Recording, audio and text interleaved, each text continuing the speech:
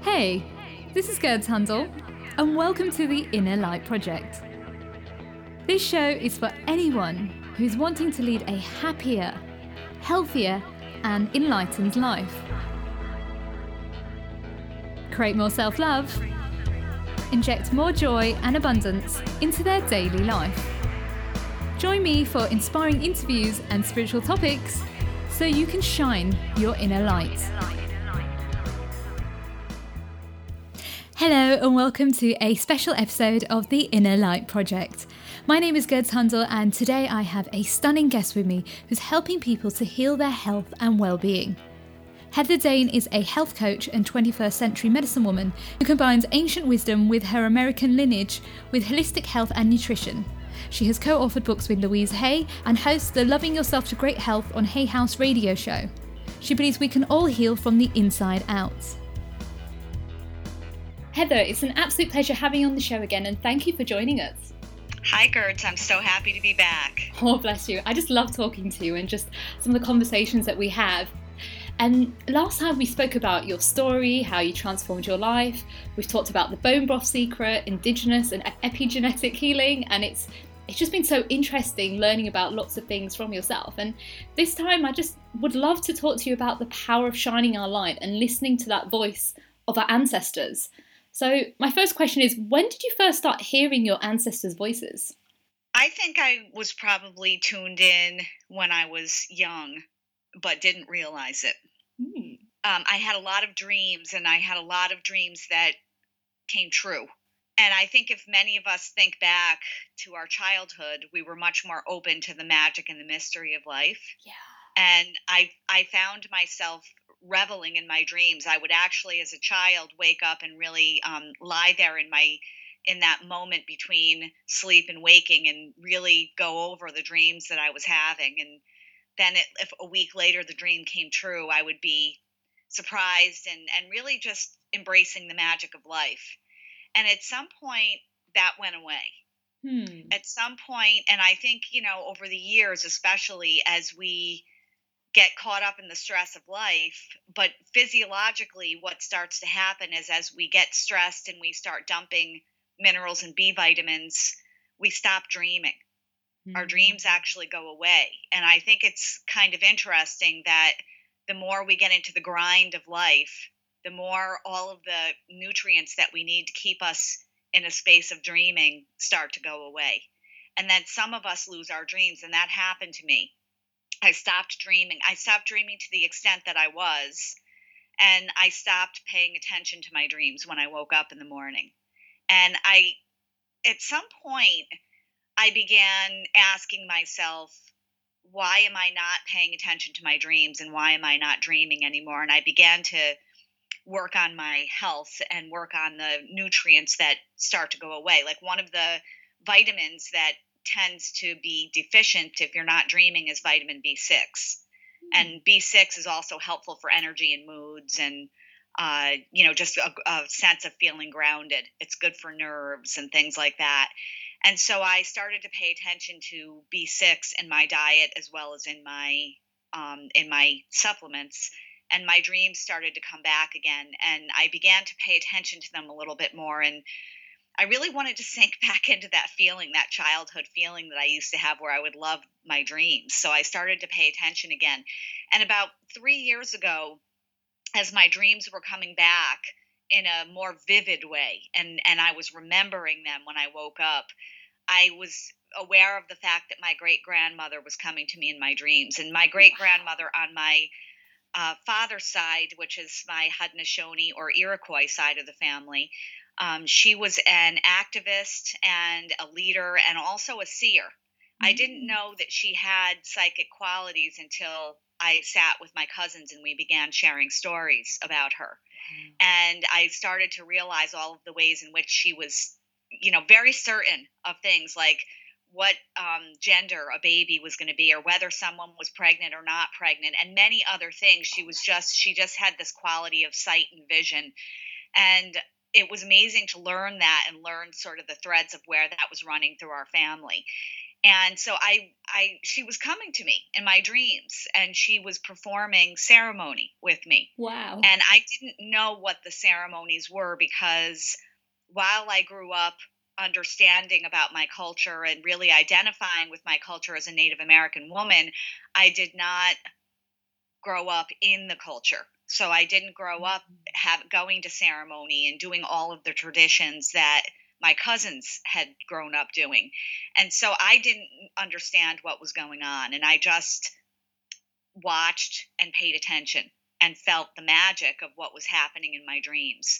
And in my dreams, there was, she would bring me in deep into the forest, and she would have me lie down on the ground. And around me were, all I could understand was that they were ancestors and guides around me, and that they were facing outwards in this circle around me. And I had the sense that they were there to protect us in this ceremony.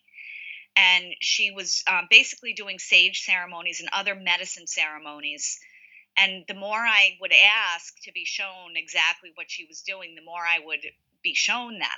I would see the herbs that she was using, or the medicines that she was using, and I would get up and I would look into them, and I would ask my family, and I would look them up in medical botany books, in Iroquois medical botany books and things like that, and I would learn kind of what was going on, and I would realize that there was actually a logic. The things she was showing me in my dreams were actually things that were done in our culture. So it was really interesting to me to realize that our dreams are more powerful than we think. And here I am now, an adult, well past the childhood mysticism, but almost reconnecting to that mysticism and the magic that I could be having a dream about something that was actually real in our traditions. And at this point, I had studied genetics and epigenetics, and so I understood that there was something outside of our DNA that helped us heal. And that as I dove into the science, our dreams, which were very important in Native American cultures and other cultures like the Buddhist culture, dreams are also very important and people pay attention to them. And so I began to, in the science, find why story, ritual, ceremony, dreams, why food and thoughts and beliefs, why these things actually do change our DNA. And we don't get to see these studies very often. It's not like somebody's advertising them. Like, they advertise the drug studies all the time, but they're not advertising to us the studies that we can do at home ourselves, like paying attention to our dreams and sharing our stories and diving into our ancestral lineage. We know today from epigenetics that emotions, behaviors, and even things like ritual reconnect us to those parts of our DNA that remember that those things we had many more thousands of years in humanity where those things were what we did to heal than we have today. And from a Native American perspective, when medicine people would choose medicines for people, they didn't just hand the medicine to someone and say, "See you later." They would bring the medicine to someone, and there would be ceremony, ritual, singing, chanting, prayer. There would be community. There would be other aspects of healing that went with that medicine. Because in Native American medicine, they understood the placebo effect before science did double-blind studies about the placebo effect. They understood that if our mind was embracing the fact that this was going to work, and our community was there to support that belief, that people would have an exponential level of healing. And so those things were all used in understanding that there was a mind-body experience to healing. It's interesting you were talking about childhood dreams, because you just took me back. My niece, when she was really young, wow, she's very psychic. She must have been about 6 years old, and she turned around to her mum's sister and she was pregnant at the time. She said, "You're having a girl, but you're not having a baby." And she just looked at it like, "What are you talking about?" And unfortunately, she had a miscarriage. And then the next time when she was pregnant, she said, "You're having a girl." And she was right. Wow. Yeah. We used to be great. so shocked about it. But it just shows how powerful when we're kids, like the innocence and the trust in our intuition and listening to the voices from within, that we are shining our light. It's like you said, well, later on when we stop allowing ourselves to dream, that kind of disappears. Right. And another thing that just was really interesting, what you were just saying about you were seeing these ceremonies. Myself, I was growing up, I was seeing a lot of spirit animals, but I never really understood why I kept seeing a crocodile or why I kept seeing a snake. um, and when you look into the meaning behind it, it's like, wow, like it's about slowing down, making yourself grounded. It's so powerful. Yes. Our dreams can show us a lot. And the thing about the dreams is that they're in the unseen. And I think in Mm. childhood we have a healthier respect for the unseen because we live a lot in our imaginations Yeah. in childhood. And we have these imaginary worlds that we love to be in, and people have imaginary friends. And when you're playing, when we play as children, we're oftentimes creating imaginary scenarios and playing. And these are all things that actually are promoting health, this healthy sense of Mm. play and this ability to have an imagination and believe in that imagination. These are all things that as adults, if we still had a connection to, it would help us follow our dreams a little bit more, because whenever we have a dream, you want to make something happen in your life, it starts first in the unseen. It hasn't been born yet. Mm. It hasn't come to physical reality yet. So we've got to believe somehow in the unseen in order to have the courage to keep moving forward. And our dream world is the unseen world.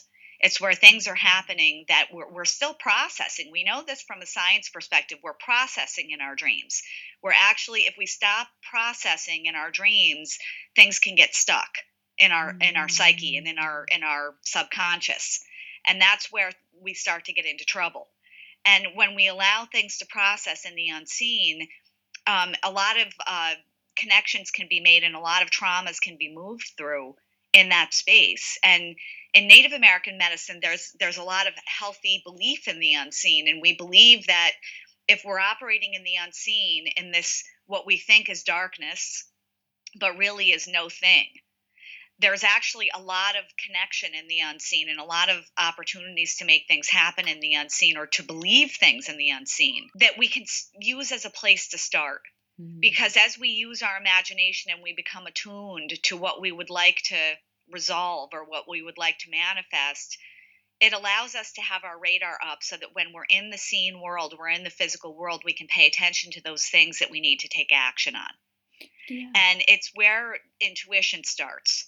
And Mm. if we operate on our intuition, intuition is not woo woo. Intuition is actually how our brain is putting a lot of puzzle pieces together that don't make sense until they come together. And Mm. when Gavin DeBecker did a book called I think it's The Gift of Fear, and he was a person who worked on security for celebrities and a lot of people who needed extra help with security. And he started asking people, did you know something was going to happen before it happened? Like before something terrible happened, before a crime was committed, before something happened. For the people who survived, he would say, did you have a feeling or a sense that it was going to happen? And every single person said yes. And he tells a story about a guy who walked into a convenience store and something just didn't feel right, and he left. And a few Mm. minutes later, somebody shot everybody in the convenience store, including the person at the cash register, because what happened to this guy is he walked in and all he was doing was reading signs that wouldn't make any. There would be no proof to these things until after it happened, but he read a look with the cashier. He read body language. He read the positioning of the things that he saw there, and it didn't feel good to him, so he turned around and left. If he had just said, "Oh, gee, let's just ignore all of that because how this doesn't make any logical sense," he would have been one of the victims in that crime. Wow. Wow. So he was reading a lot of messages that make a lot of sense, but don't make sense in that one snap moment when we're following our gut. Yeah. And this is the thing, we get taught to dismiss it. And the people who were victims of crimes actually said, I walked into the elevator, I felt wrong right before I walked in, and I dismissed it. Wow. So I think it's this idea that if we're trusting these unseen signals and these unseen communications and messages and honoring them, we allow a whole form of communication in the unseen that can help us on our path. Absolutely. Wow. That's mind blowing.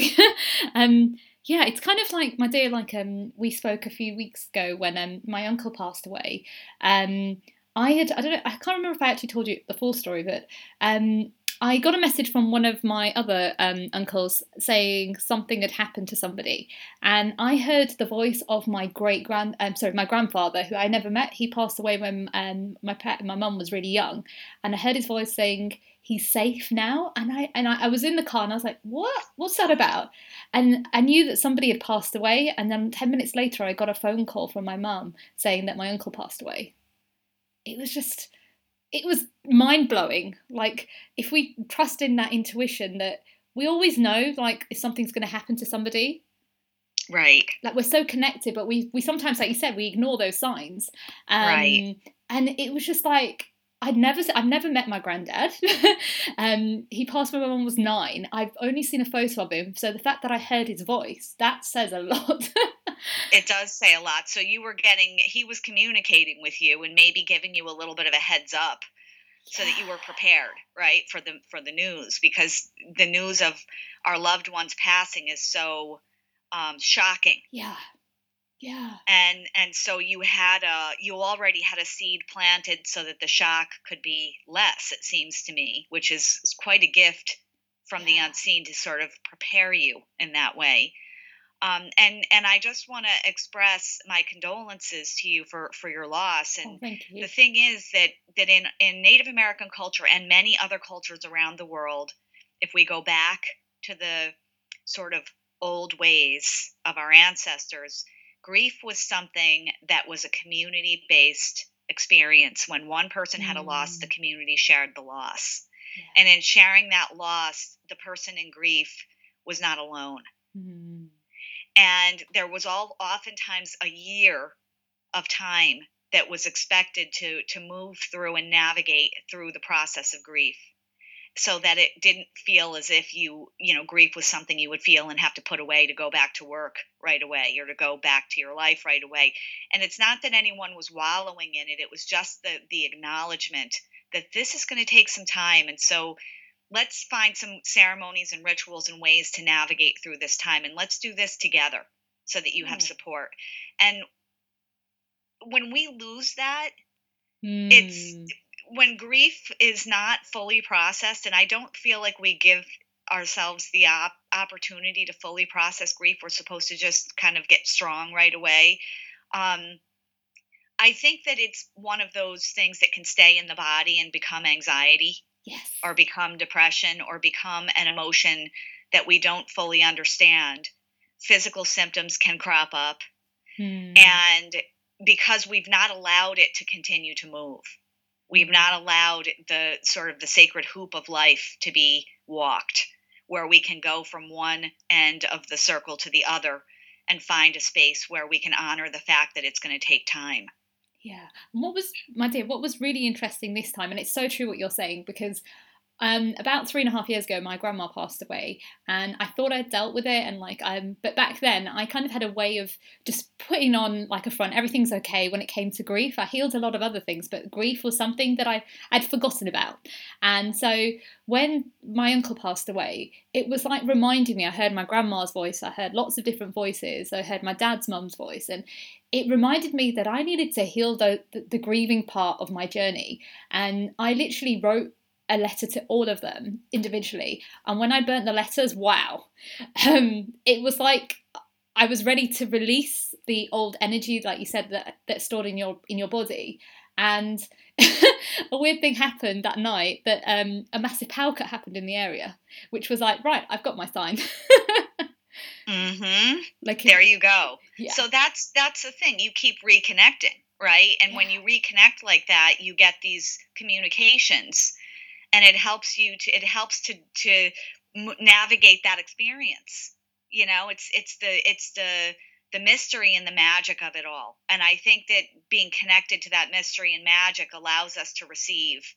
Everybody mm, wants to know how they can trust and listen to their intuition more, and these are the signs that if you weren't paying attention, Gerds, you would be missing out. right, on those communications. Yeah, it's so true. My dear, I wanted to go back a little bit because you were talking about how your ancestors and like you were hearing these sounds. I guess that was like your ancestors like giving you the whispers to kind of shine your light. I think so. I mean, it certainly was, for someone who is of mixed ancestry, and I know you can understand this too, where you feel like you don't belong Yeah. anywhere. Like I grew up with a lot of people saying, "You're not white. What are you?" Mm. And so, I'm not Native American enough, and I'm not white enough, and I'm not whatever I am enough. And so having not lived on the reservation, was very disconnected.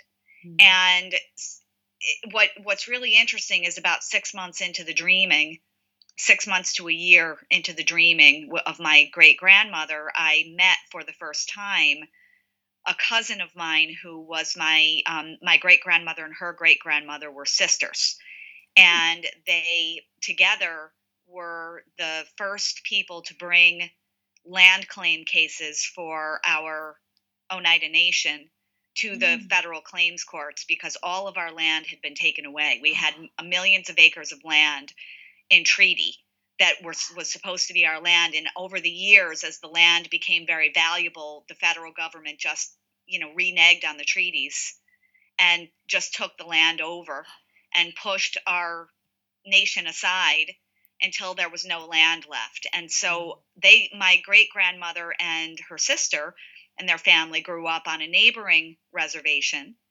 and you're sort of like borrowing that space. It's Mm. not your land. You're borrowing the land of, yes, it was in our Haudenosaunee Confederacy, and so they were sisters and brothers, but they were still, it still was not our land. And so in the 1940s and 50s, when, even before women had much voice and power in the European colonized world of the United States, because Haudenosaunee women actually had a lot of power and were equals to men before that. So they grew Yeah. up knowing sort of what that felt like in essence. And Yeah. they got together and they took these land claims to the federal government, and they were the beginning of getting land back. Wow. And so over the years, as this their activism continued, more people got involved in our families, and they've been written about in books. And so they were the first people to get together and do that. And I thought about what would be the heart beating inside a woman in the 1940s and in the 1950s to do this, not just to get, Mm. to do something active and go to the federal government, but also in a more difficult situation of being a minority, Mm. or viewed as a minority in their own country, to come and fight for these land claims. And so they were activists, and they really did a lot. And here the two of us got together and met each other for the first time, my cousin Michelle, and we as we met each other, it was like we had known each other our entire lives, Oh. and we said we were going to do something together. And a little over a year ago, we got together, and my cousin started she had a vision of bringing women together across the Haudenosaunee Confederacy. Oh wow. And she started a group, and she asked me to be on the planning committee with her. So I helped her with a group of women create this event for more than 200 Haudenosaunee women, and some Cherokee women actually came as well. And we had a weekend of healing. And, it was one of those things where you almost think it's impossible to make this happen, because we only had 6 months to plan. And yet everything came together like magic.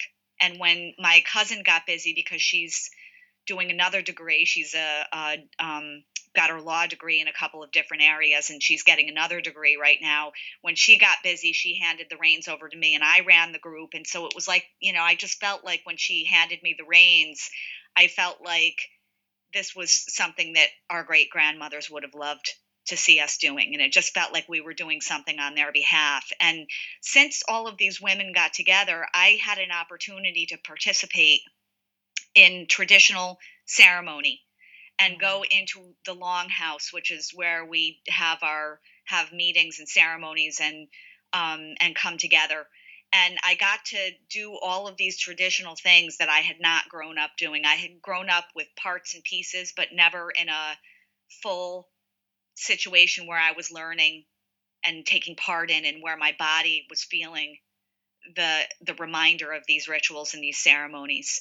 And that was when I got back, it was within 3 weeks Louise Hay had died. And so I was Oh. going through grief on my own, but yet I had all of these women with me, and they were, even though I'm living in California and they're in upstate New York and Wisconsin and parts of Canada, we all got together on the phone regularly, and Oh. we got on the phone shortly after Louise passed. And there were prayers and acknowledgement for the grief that I was experiencing. Oh. And there were prayers and acknowledgement for some other people who were experiencing grief from loss. And I just felt like I had not only, I was sort of leaning back into my ancestors, but I was leaning into this group of women who were sharing this grief with me, and for whom I was sharing grief. And it helped me to feel strong. And we were doing ceremonies together. It's a group of women who were honoring one of the women in the Haudenosaunee culture who was working with our peacemaker to create peace among our nations. And so we were meeting to honor and continue ritual and ceremony around the strength of women in bringing peace and healing to communities. And so being a part of those ceremonies and rituals, and being a part of that group, I felt gave me an easier path through the grief. Wow. I have no words again, Heather. Wow. It's so true, you're right. When we help one another, we rise together as well. And it's so interesting, actually. I never really thought about it. Like, even within like ethnic communities, when somebody passes away, everybody comes together.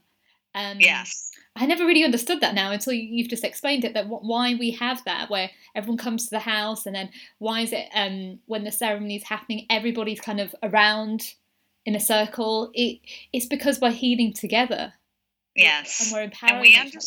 And circles are important. I think we see circles everywhere in nature. We see circles in our, DNA is just a series of circles in a double helix, and our bones are round and our cells are round, and we have all these circles everywhere.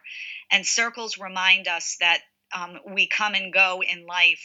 There's never a beginning or an ending. There's just the middle. Yeah. And we come and go in life. We come in the middle and we end in the middle. And we have people who've come before us and people who are coming after us. And if we remember the people coming before us and remember their wisdom and their guidance and trust in that, and then we also remember the people coming after us. So we take from this world, and we treat this world in ways where we're thinking about the future people who are coming after us.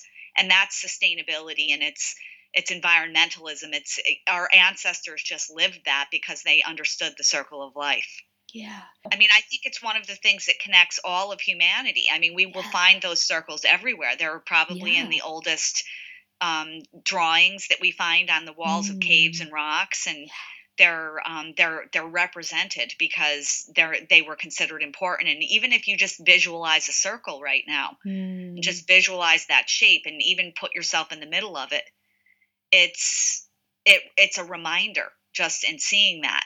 It kind of reminds me of, do you know, we're talking like generations before us, but like when somebody was sick, like for example, I'll talk about people from like the rainforest, like so. When someone's ill, the person would lean down in the middle, and everybody around them would just chant and heal together. Yes.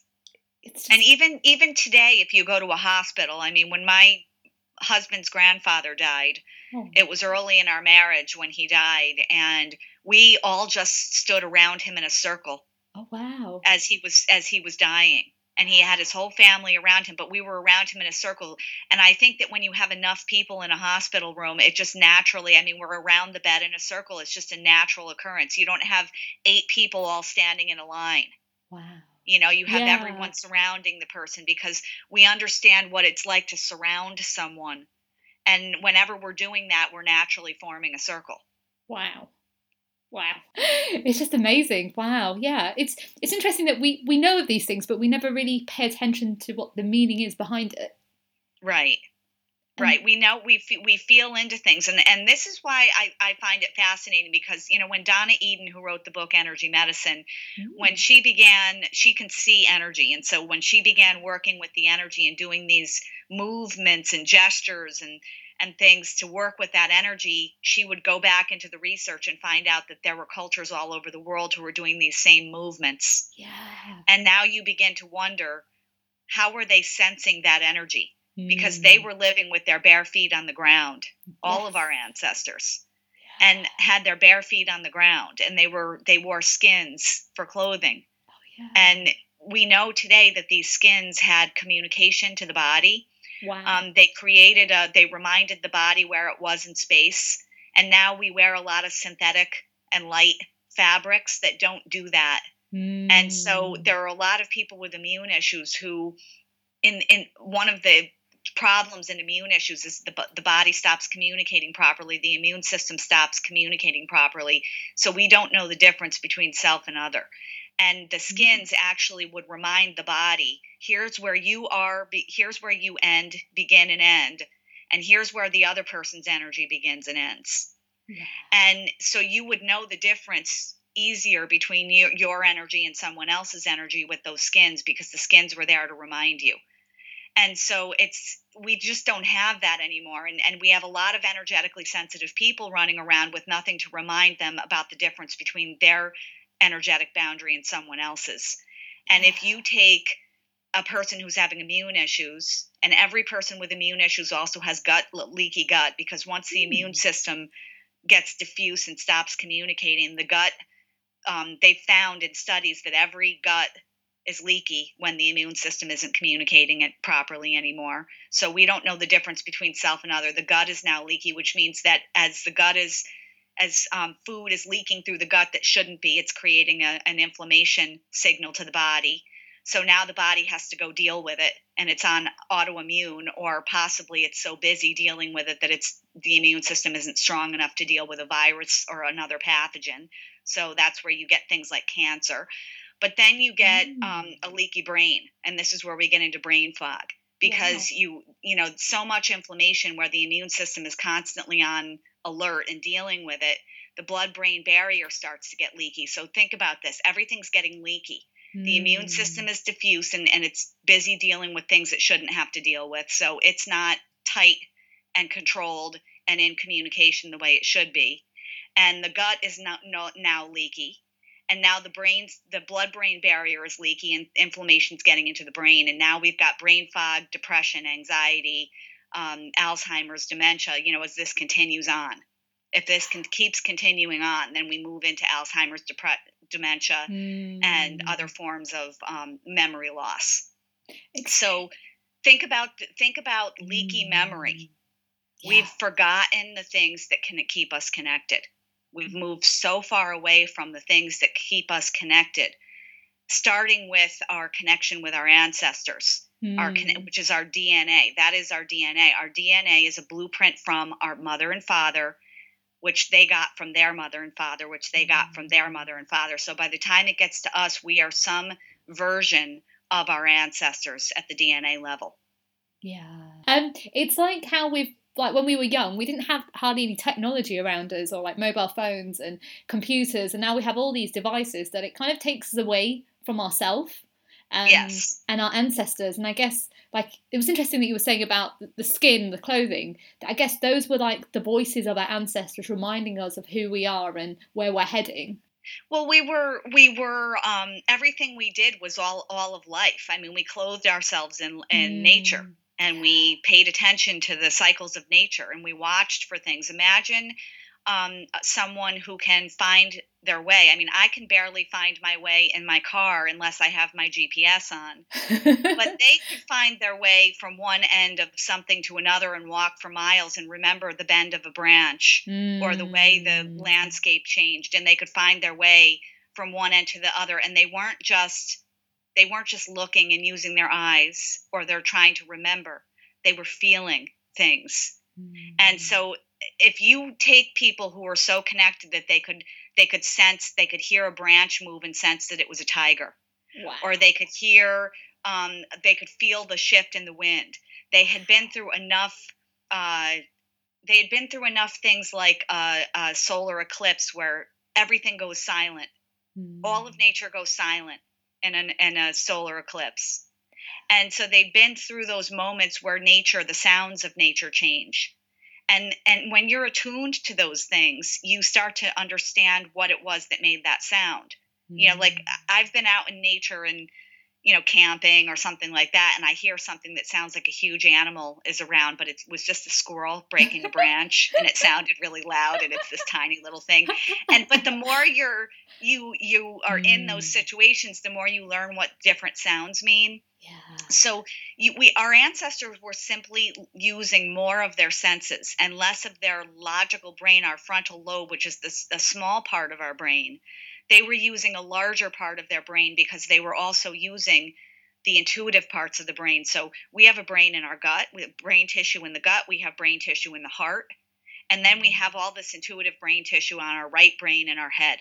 And so we're not taught to tune into those parts. And so Mm.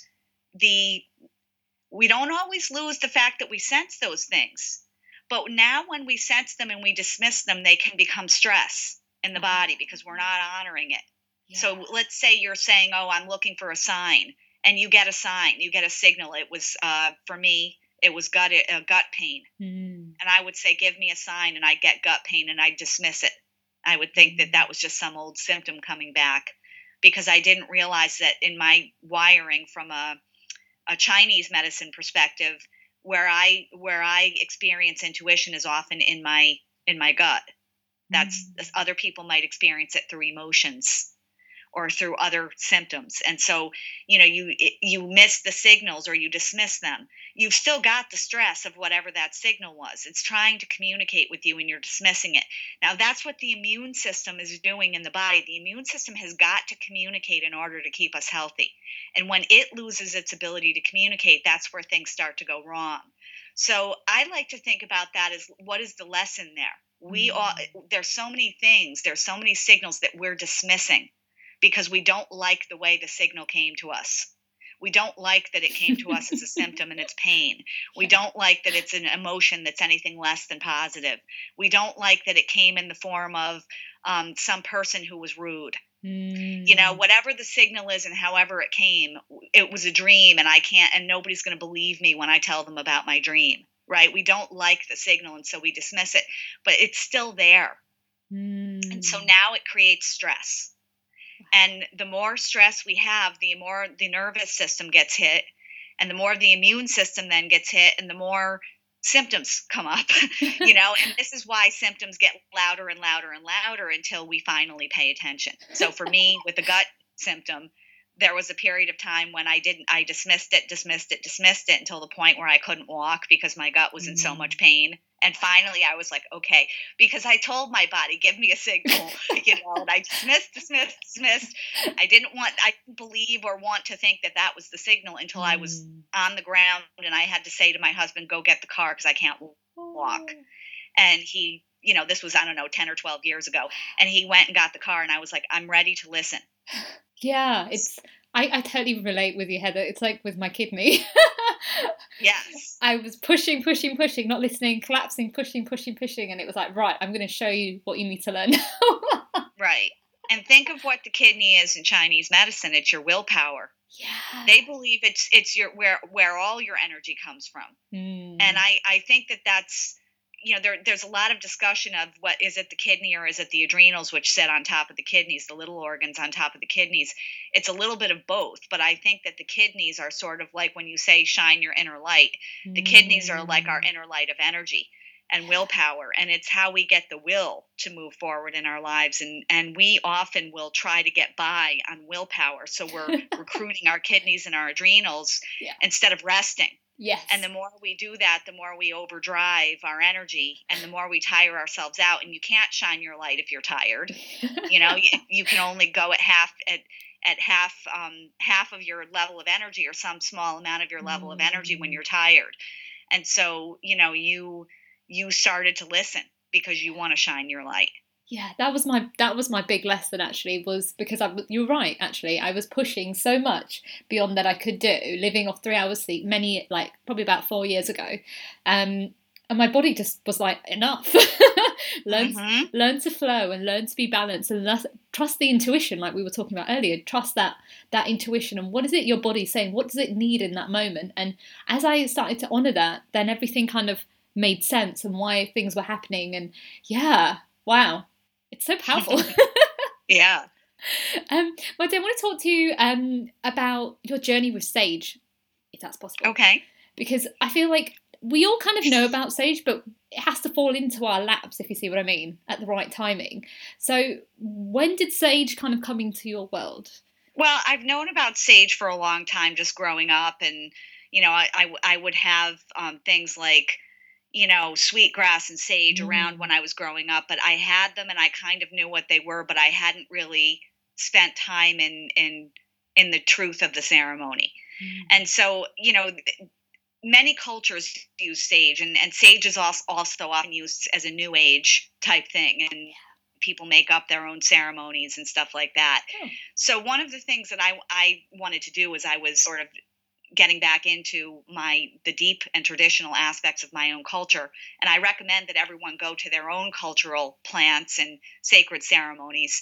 But Mm. but sage is a nice place to start. I mean, sage, in Native American culture, it's believed that sage drives away negative energy, and we have sweetgrass, which attracts positive energy, and then we have cedar, purify, and then we also have tobacco, which is an important plant. And this isn't Oh, wow. cigarette tobacco. This is the unprocessed, unrefined tobacco. Also cornmeal, and these things are often used to offer thanks in before ceremony and prayers and things like that, and even before sage ceremonies. So diving into the real reverent aspects of those cultural rituals and ceremonies was what was more important to me than the aspect of this disconnected, let me burn the sage and run through my house kind of thing, which is probably about the most I really did prior to diving deep.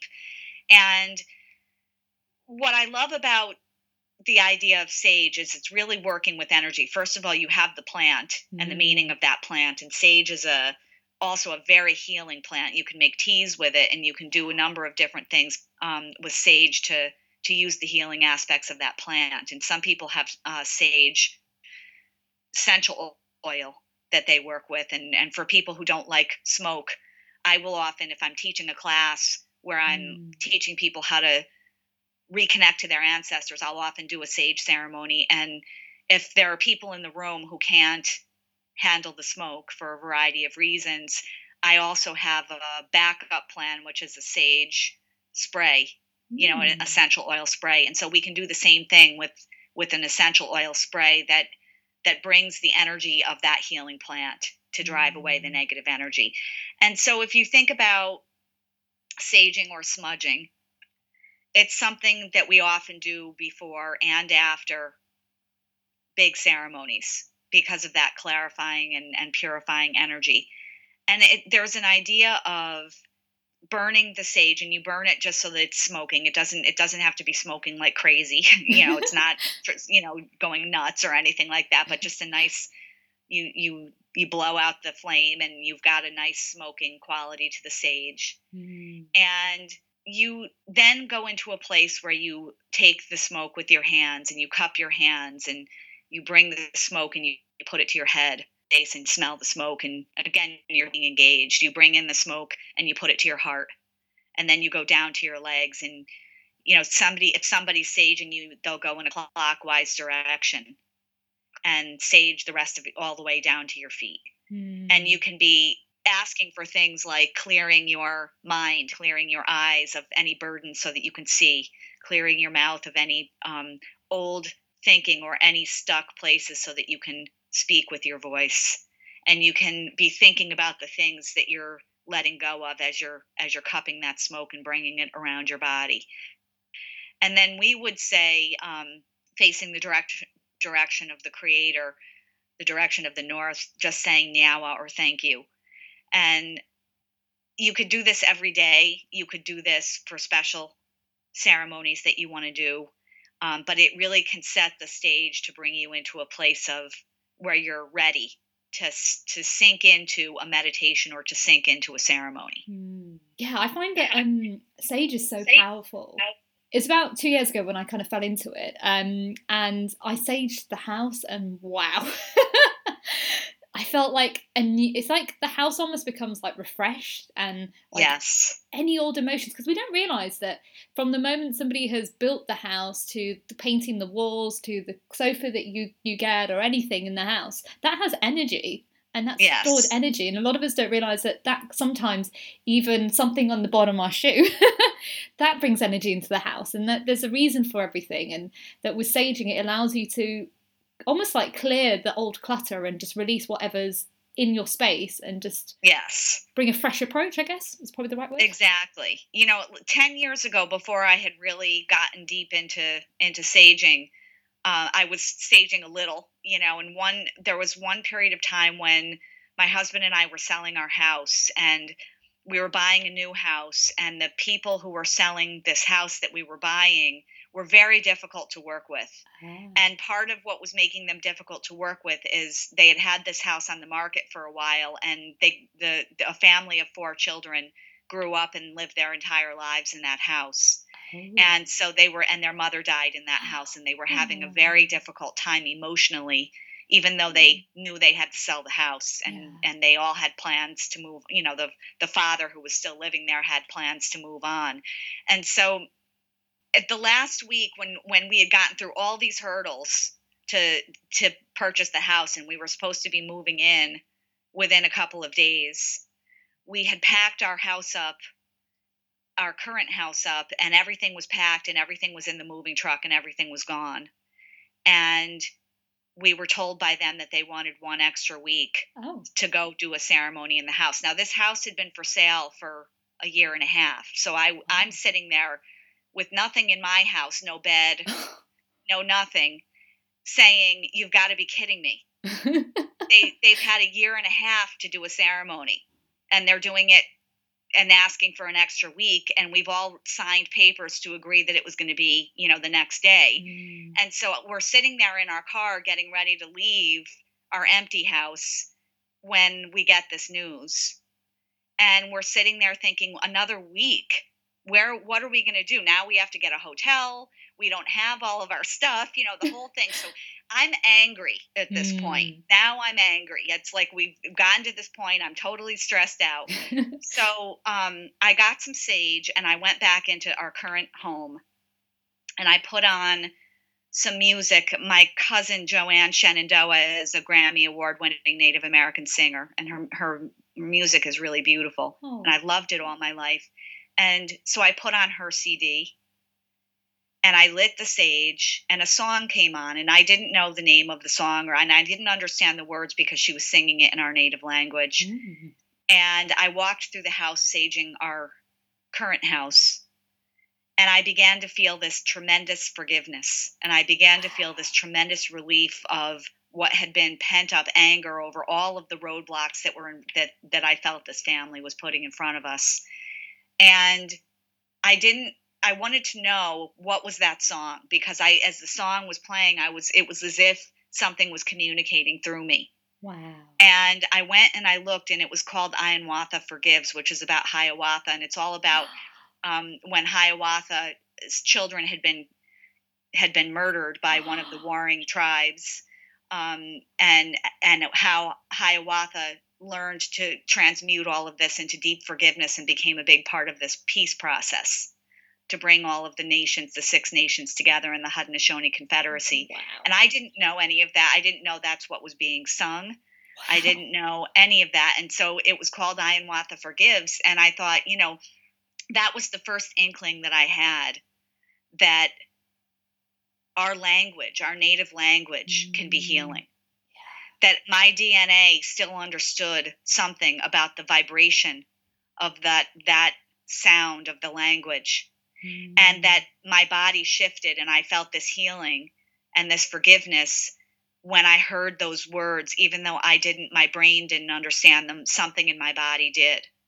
And as I went back and started to look at scientific studies, because I always love, I mean, not that science has to prove everything, but I love to find out if someone else has been curious enough to study. And they have done studies, and there has been a lot of discussion about Wow. how, in terms of epigenetics, that 95% of things outside of our genes that help us heal, that Mm. science is trying to understand after they did the Human Genome Project and realized that our genes are only responsible for 5% of our health, and that there's this stuff outside and above and around our genes that really Yeah. determine our health. Things like, what we think, what we believe, what's in our environment, the food that we're eating, those things, the stress that we live with in our lifestyle, the relationships that we have in our lives, those things make up much more of our health than science ever realized until they did this project with scientists from around the world. And so this is why, all of the studies that have been done, why does ritual work? Why does ceremony work? Why does prayer work? Why does Mm. meditation work? And they're telling us why in the studies, that when they do these studies, they're finding that they work. And this is the Mm. mystical side of things. It's the unseen. We don't know exactly why they work, but we know from the studies that they do. Mm. And so those are the studies that don't get done as often, and they don't get advertised as much because there's Mm. no money in them. I guess it's because people see it as woo woo, and it's something we're slowly, society's slowly coming towards, but it's only because of the rise of the internet what we're questioning things more than ever. Yes. And the more I laugh so hard when a new study comes out that proves that, sharing our stories, actually, if we share our story of trauma, it helps us to heal. Oh The my healing God. goes up by 35%. Oh my God. When I see these studies, like Harvard did an 80-year study where they found out that the biggest contributor to health, happiness, and longevity is your community and your relationships, Oh my points of God. points of connection.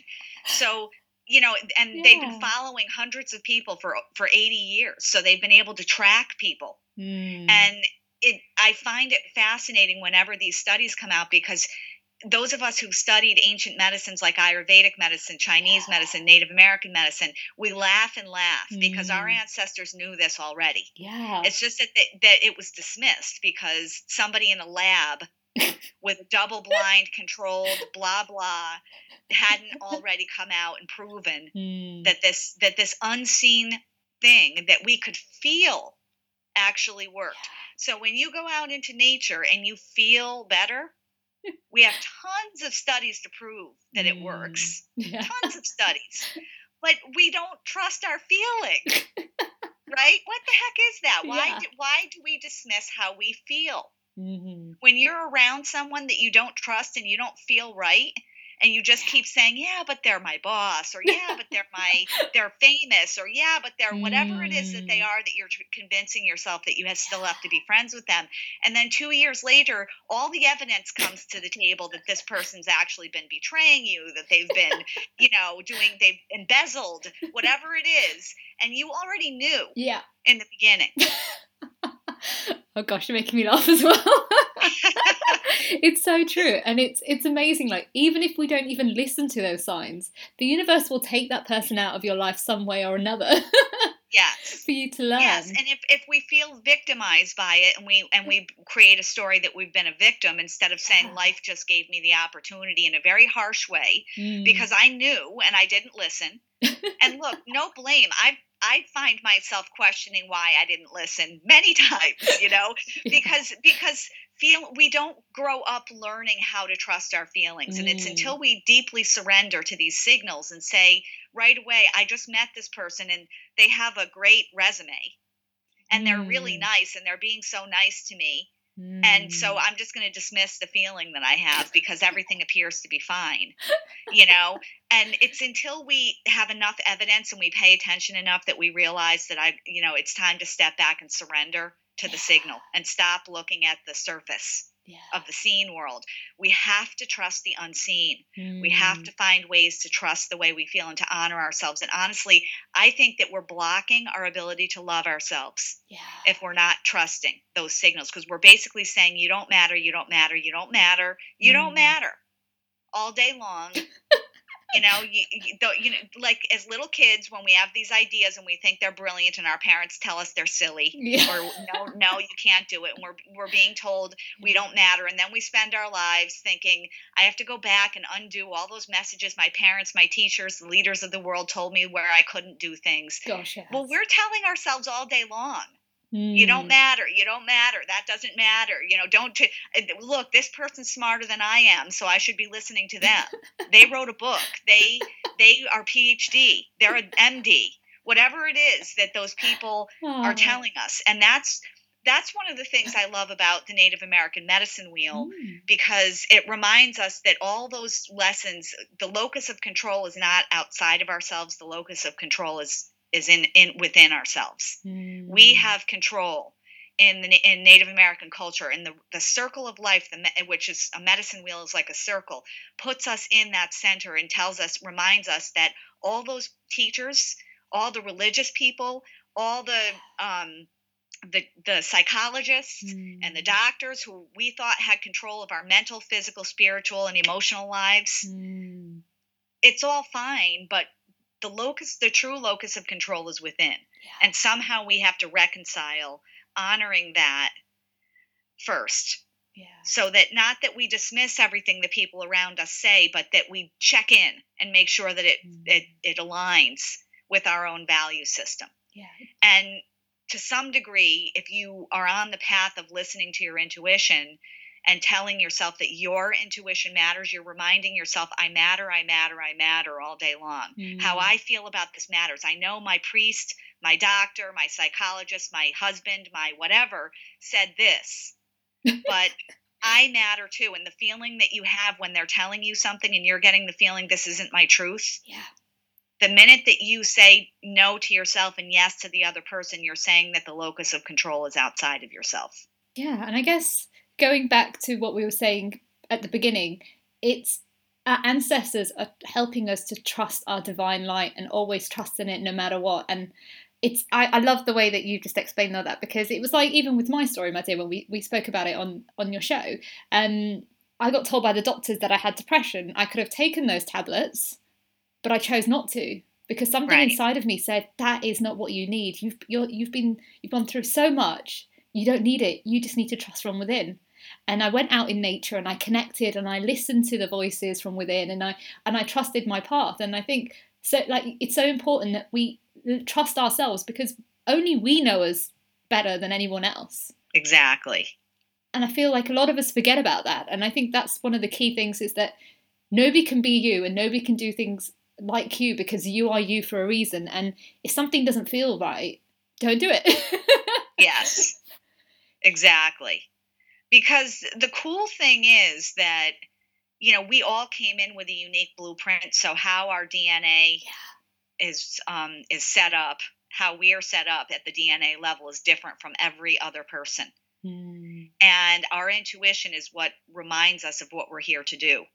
It's your intuition is how you tap into the intuitive brain in your heart and the intuitive brain in your gut that knows what you came in to do.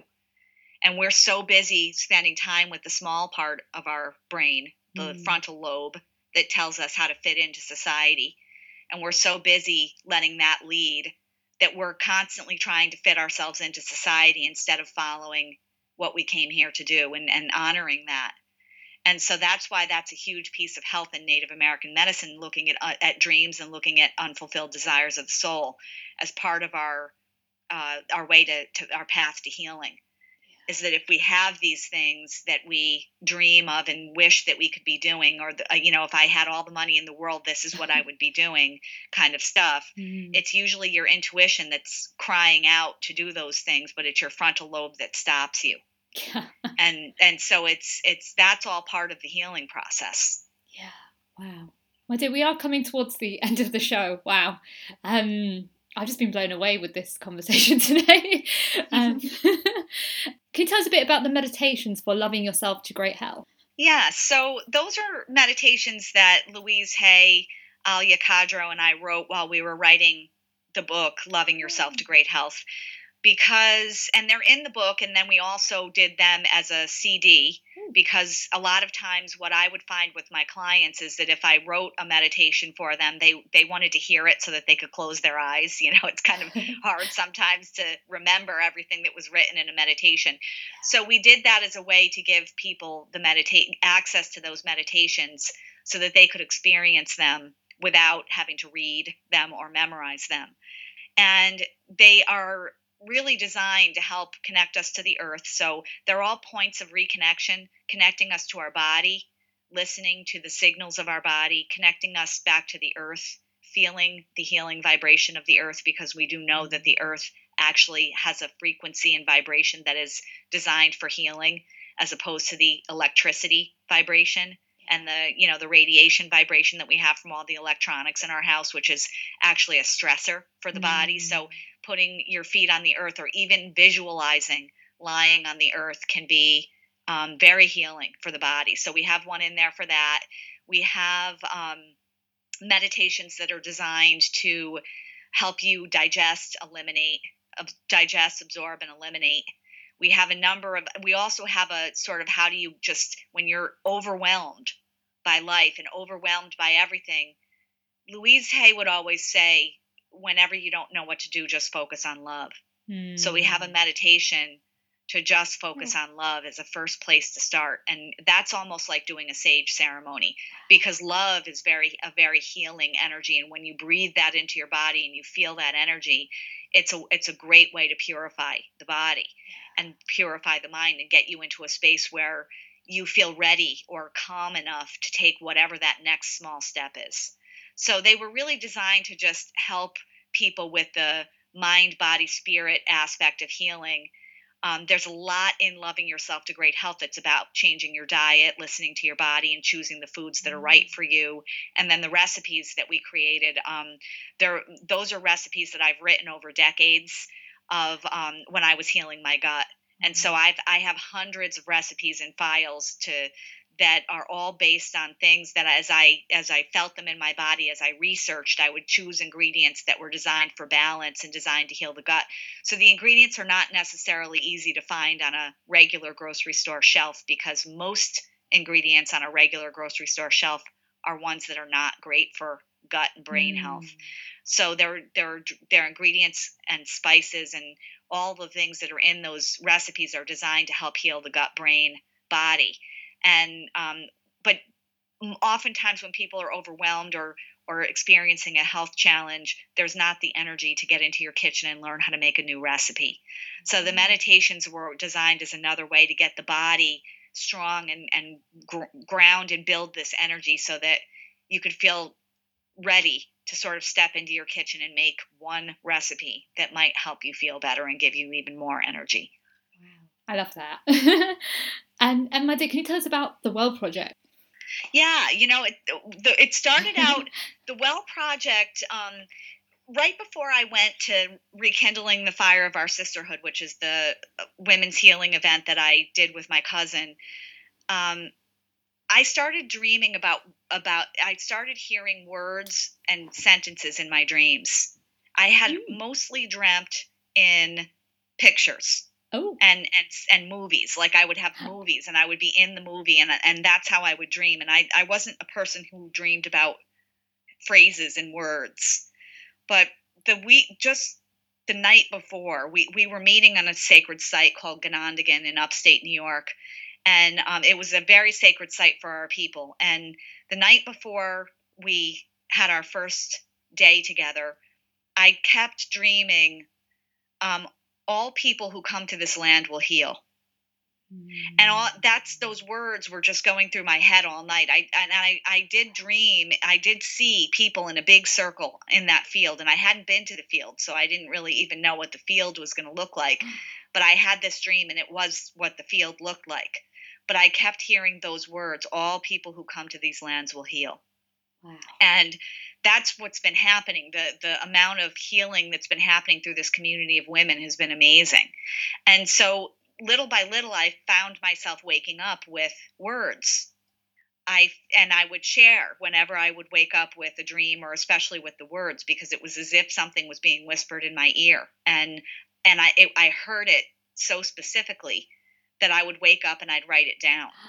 And so about 2 to 3 weeks after Louise Hay passed, I was watching her um, Doors Opening documentary, which is Oh. when she started working with people with AIDS. Mm. And this culminated in a lot of things coming together for me as I was watching it, because I when you have somebody who's your dear friend, you often forget that they were this amazing healing teacher and life changing person in the world, because she was my dear friend, so I was always in awe of her. But to go back and watch her in action Oh. in this work that she was doing, I was yet again in awe of her. There was always these moments that I would remember that this friend of mine was actually this incredible teacher, you know and so I'm watching the work that she's doing and the looks on the people's faces, and it began reminding me of this work that I had started doing with Dr. Judy Mikovits, who's a molecular biologist and immunologist, PhD. And I had been meeting with her and her colleague, Dr. Frank Rossetti. Between the two of them, they have over 400 peer reviewed science articles. And so they're pretty major heavyweights in the area of immunology. And they actually, in the 80s, while Louise was doing Doors Opening, were working with Dr. Candace Pert, who wrote Molecules of Emotion, uh, an incredible woman scientist and a real leader. They were working with her on something called peptide T, which was helping people heal from AIDS.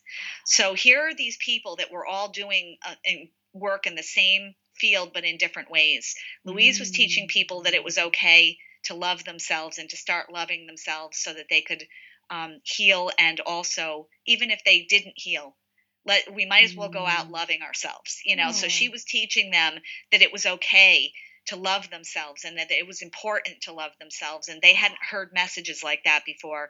And that was epigenetic, even though she didn't know it at the time, and even though we didn't have the Human Genome Project at that time. She was actually working at the epigenetic level with people.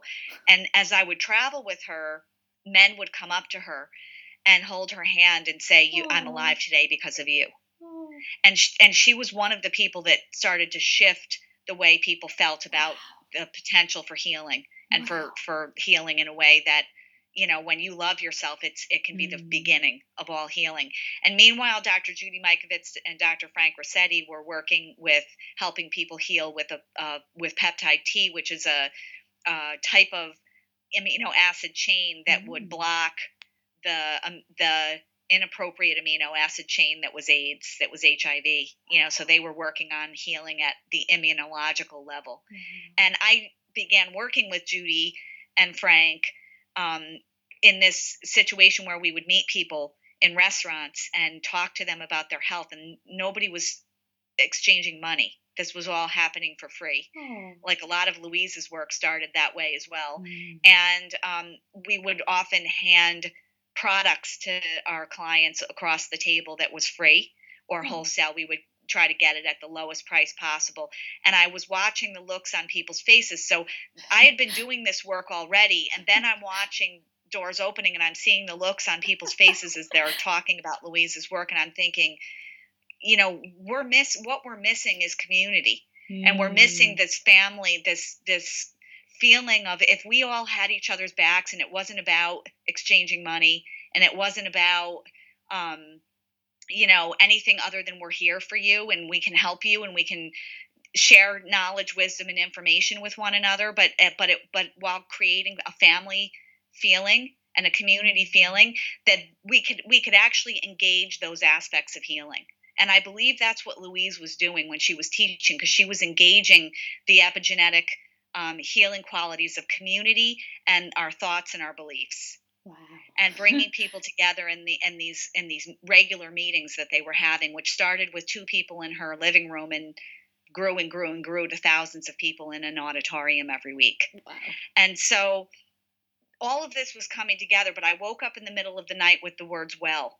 And it was just, I saw the letters. I saw them in capital letters, WELL. And I was seeing, I am well, you are well, we are well, all is well. And I was seeing wellness and well-being. And I was seeing these words. And I thought, okay, I went to bed, and then it happened again the next night.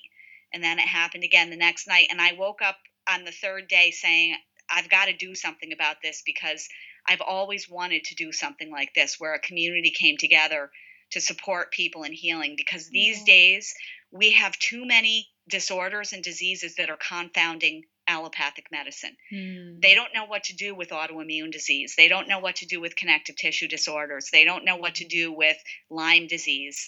They don't always. The allopathic way of dealing with cancer is to kill everything, including almost you, and try to bring you back to life again. With chemotherapy. So I'm not knocking allopathic medicine, because they're doing the best they know how to do. But if we look at the epigenetics of this, there's so many other things that we could be doing using food, our thoughts, and community to share wisdom and information.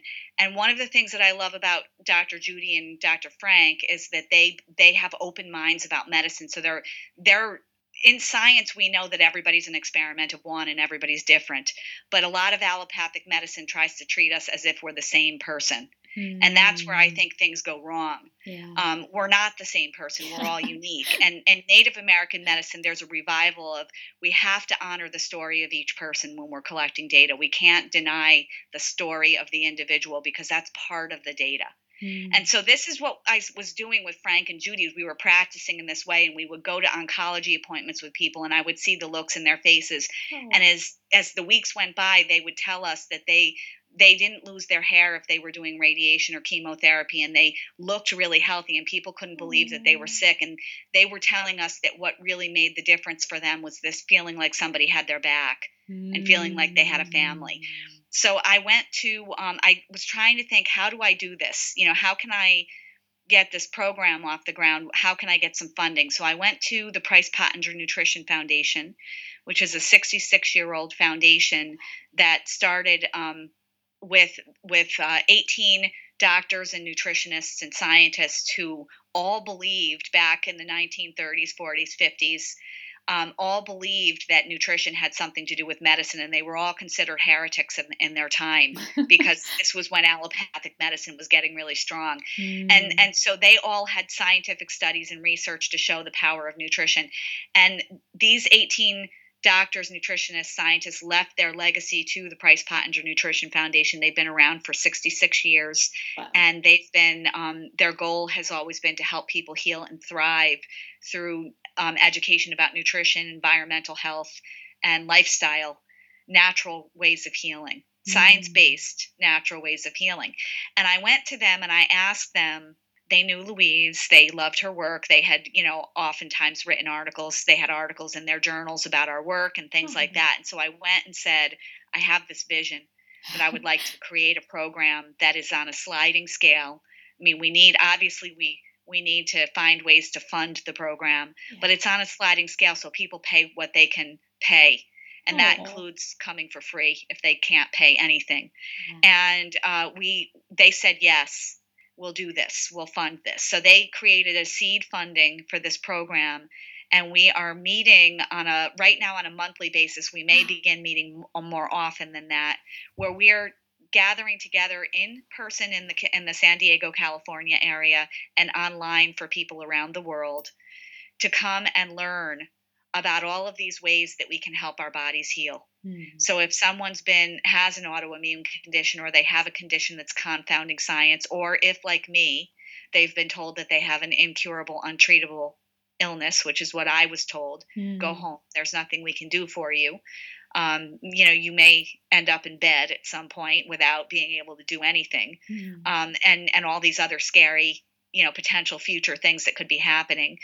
And, most of my life has been spent finding the ways to heal myself with lifestyle, nutrition, and supplements. And I've done a very incredible job at turning off symptoms that could have been debilitating throughout my life as I, you bring all of these pieces together. And so I know there are others out there who want to be a part of this community who also have things that have worked for them. So this isn't just us teaching people. It's also all of us as a community sharing the medicines that have helped us, the herbs, the foods, the meditation, all of the remedies that have helped us heal. we're going to share that information. And I'm bringing experts like Dr. Judy Mikovits, Dr. Frank Rossetti, and other professionals to the table. I'll be teaching some of the classes. I have many other PhDs and nutritionists and scientists who are going to come and teach. And again, it's at a sliding scale. So people come with whatever they can come with to come to this class. And we want to leave no one behind in the healing process. Wow. There's a much bigger vision to this.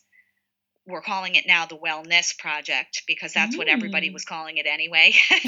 So we changed the name to the Wellness Project. And if anyone wants to learn more about it, you can go to Price, PRICE-Pottenger, POTTENGER.org, or you can come to my Facebook page, Heather Dane Medicine Woman. If you just put Heather Dane Medicine Woman into Facebook to search, you'll find my professional Facebook page, where I have a banner that you'll see about this project, the Wellness Project, and you can click Learn More, the little Learn More button right underneath the banner, and that will take you to our page, which will tell you all about this program and how you can get involved.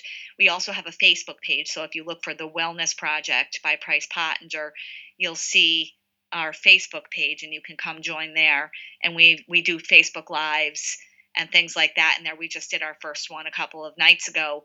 And it's really just to make sure that we're answering questions between sessions and keeping people together between sessions.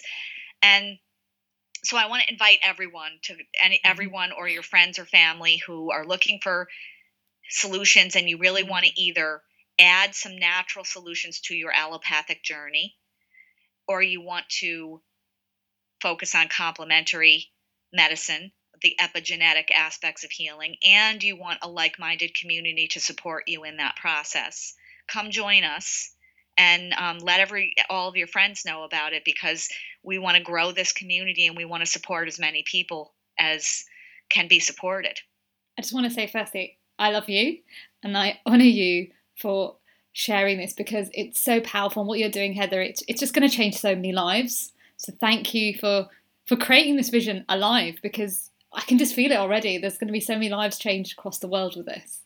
Well, thank you. And I love you too, Gerds. And you're doing this with all of your work as well. So we're all spreading a beam of light wherever we can. And bringing our ancestors and reminding our DNA of the importance of community and the importance of sort of reconnecting, I think, is all part of that healing process. So I honor you for continuing to share these kinds of messages. Oh, bless you. Well, thank you, Heather, for being on the show, and thank you for sharing everything today. Wow, I feel like this has been the most powerful interview we've done so far. we just keep getting better every time we talk. Yeah. Wow, yeah. It's I have no words today. I don't know what to say. Thank you so much, because I know this is going to change so many lives, and just hearing this interview and people joining the Wellness Project, do check it out, because it's going to blow your mind, and you're going to learn things that you never knew were within you, that actually are there, but you'll be able to see it in such a simplified way, which will make sense. Thank you so much, and I look forward to our next opportunity to connect. You're always amazing to spend time with, Gerds. Oh, bless you. I love speaking to you all the time. Oh. Wow, what an amazing interview with Heather. I love having on the show, because some of the things that she talks about is just so powerful, and it's so interesting to know that we can shape and heal our own health. Unfortunately, that's the end of the show. Before I leave, I want to leave you with this quote. We all grow up with the weight of the history on us. Our ancestors dwell in the attics of our brains, as they do in the spiralling chains of knowledge hidden in every cell of our bodies. That's a quote by Shirley Abbott. For more information about the show, or for more details about Heather Dane, visit www.gerdshundle.com. And remember, stay happy, stay healthy, stay lit.